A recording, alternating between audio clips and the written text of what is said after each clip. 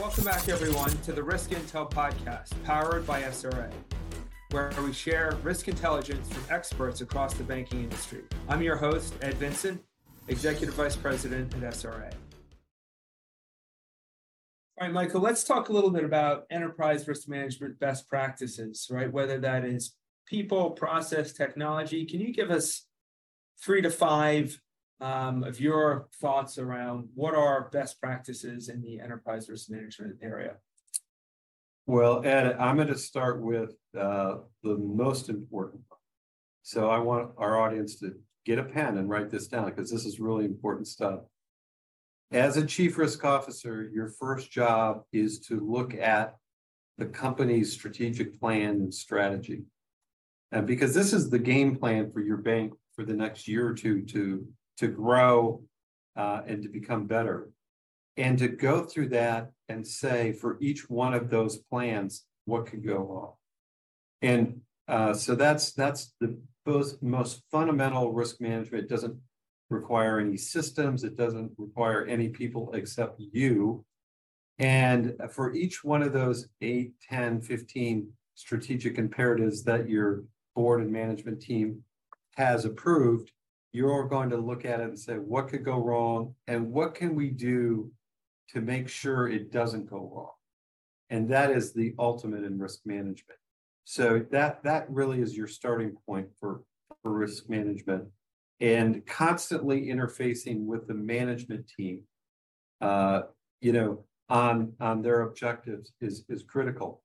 I would say the vast majority of banks in the country and chief risk officers don't do that because they've grown up in risk management that looks like internal audit and auditing controls, or they've grown up in compliance and auditing compliance. And it's really uncomfortable for a new chief risk officer or many chief risk officers to say, I don't feel like I have the authority to look at the strategic plan and question that. Who am I as the chief risk officer to question that? In fact, you do have that authority, and that the board needs you to do that. And that without starting there, no matter how good a risk program you put in place, it will always be flawed. It will always have a challenge with it. Sounds like there's a fundamental shift there, Michael, from being a someone that questions and potentially holds back an organization to someone that actually is really enabling an organization to move forward, right? Plugging into the strategic decision making, kind of moves that chief risk officer, I'll say, from the second row to the first row, if you will, right? To really be a business partner, an ally, and someone that is driving enterprise value within an organization.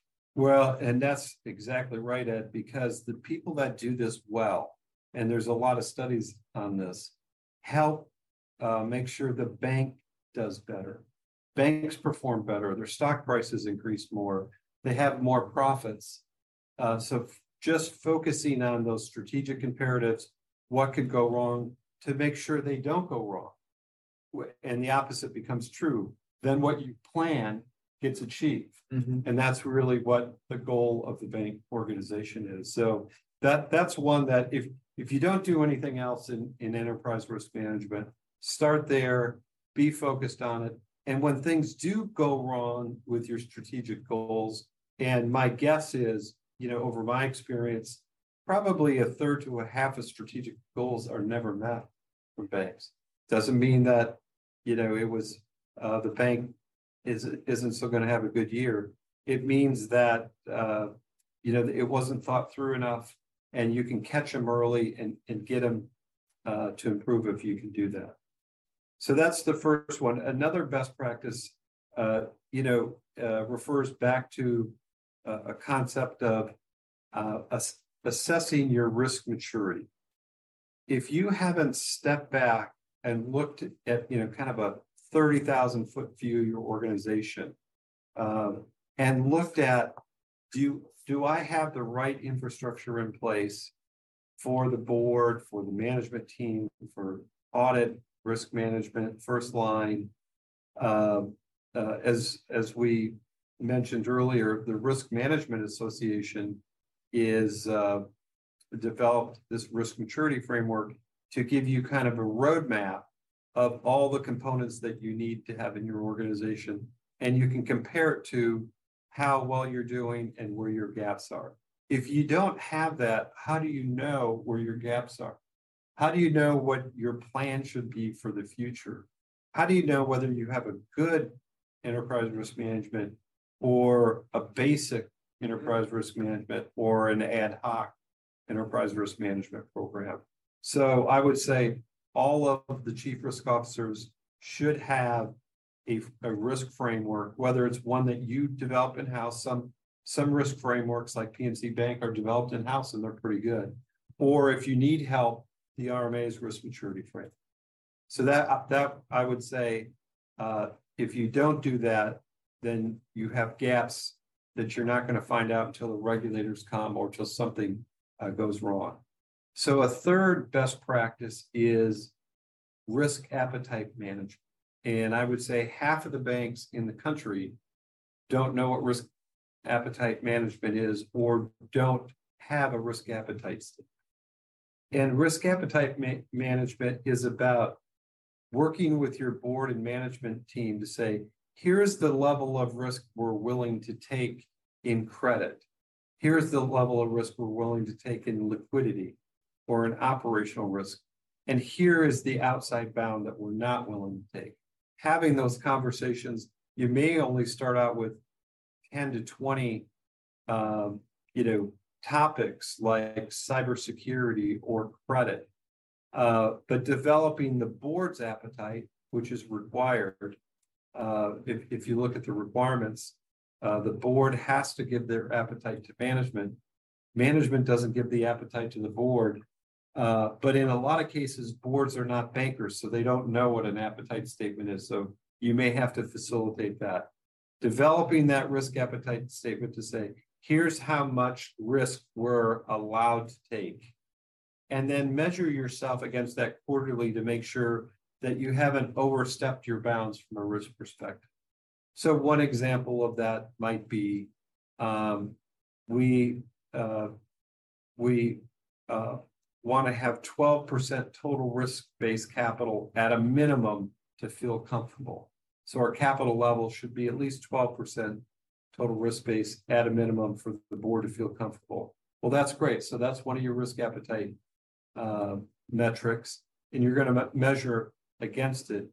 If the bank drops below 12%, then it's time to, or gets close to 12% before dropping, it's time to have a conversation with the management team and board and say, are we still risk adverse and don't want to go below this number, or can we take more risk?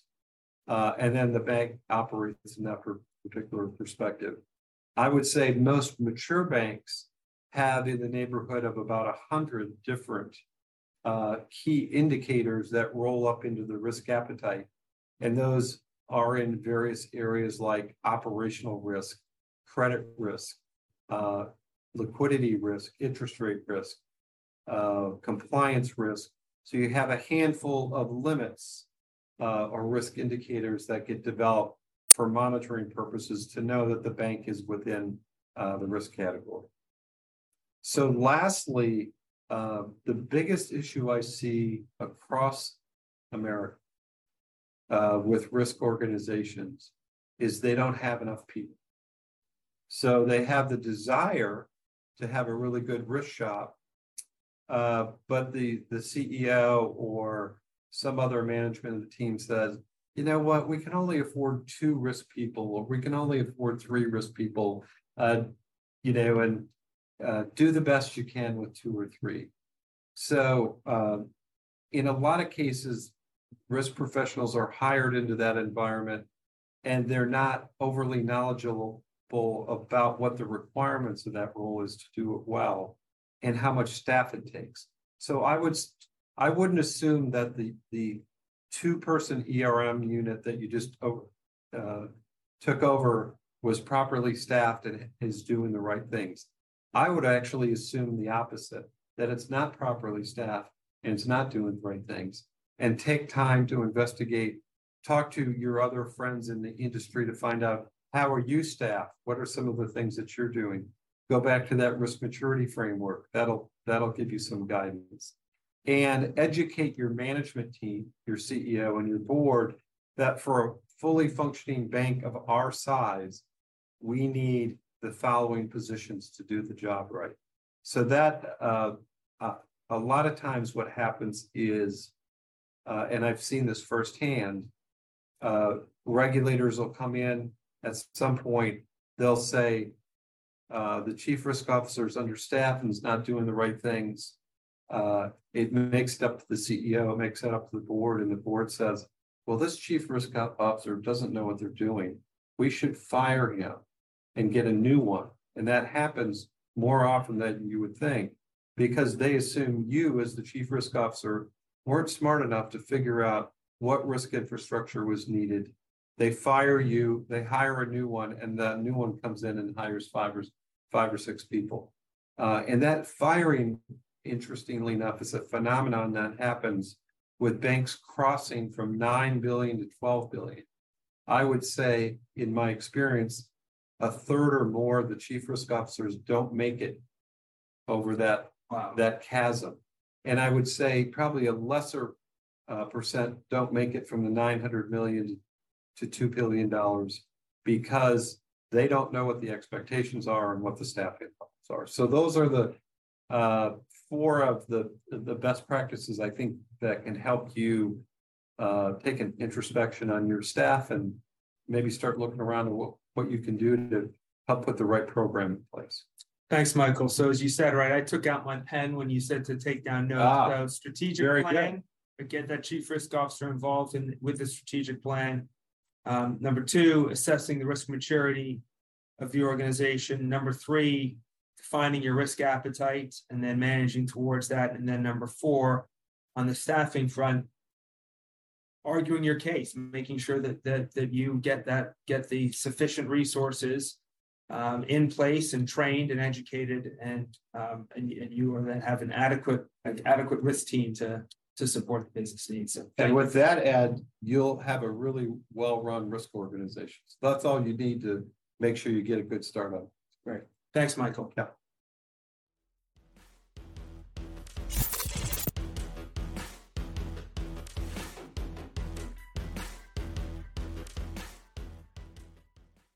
For more information on SRA, please visit srarisk.com.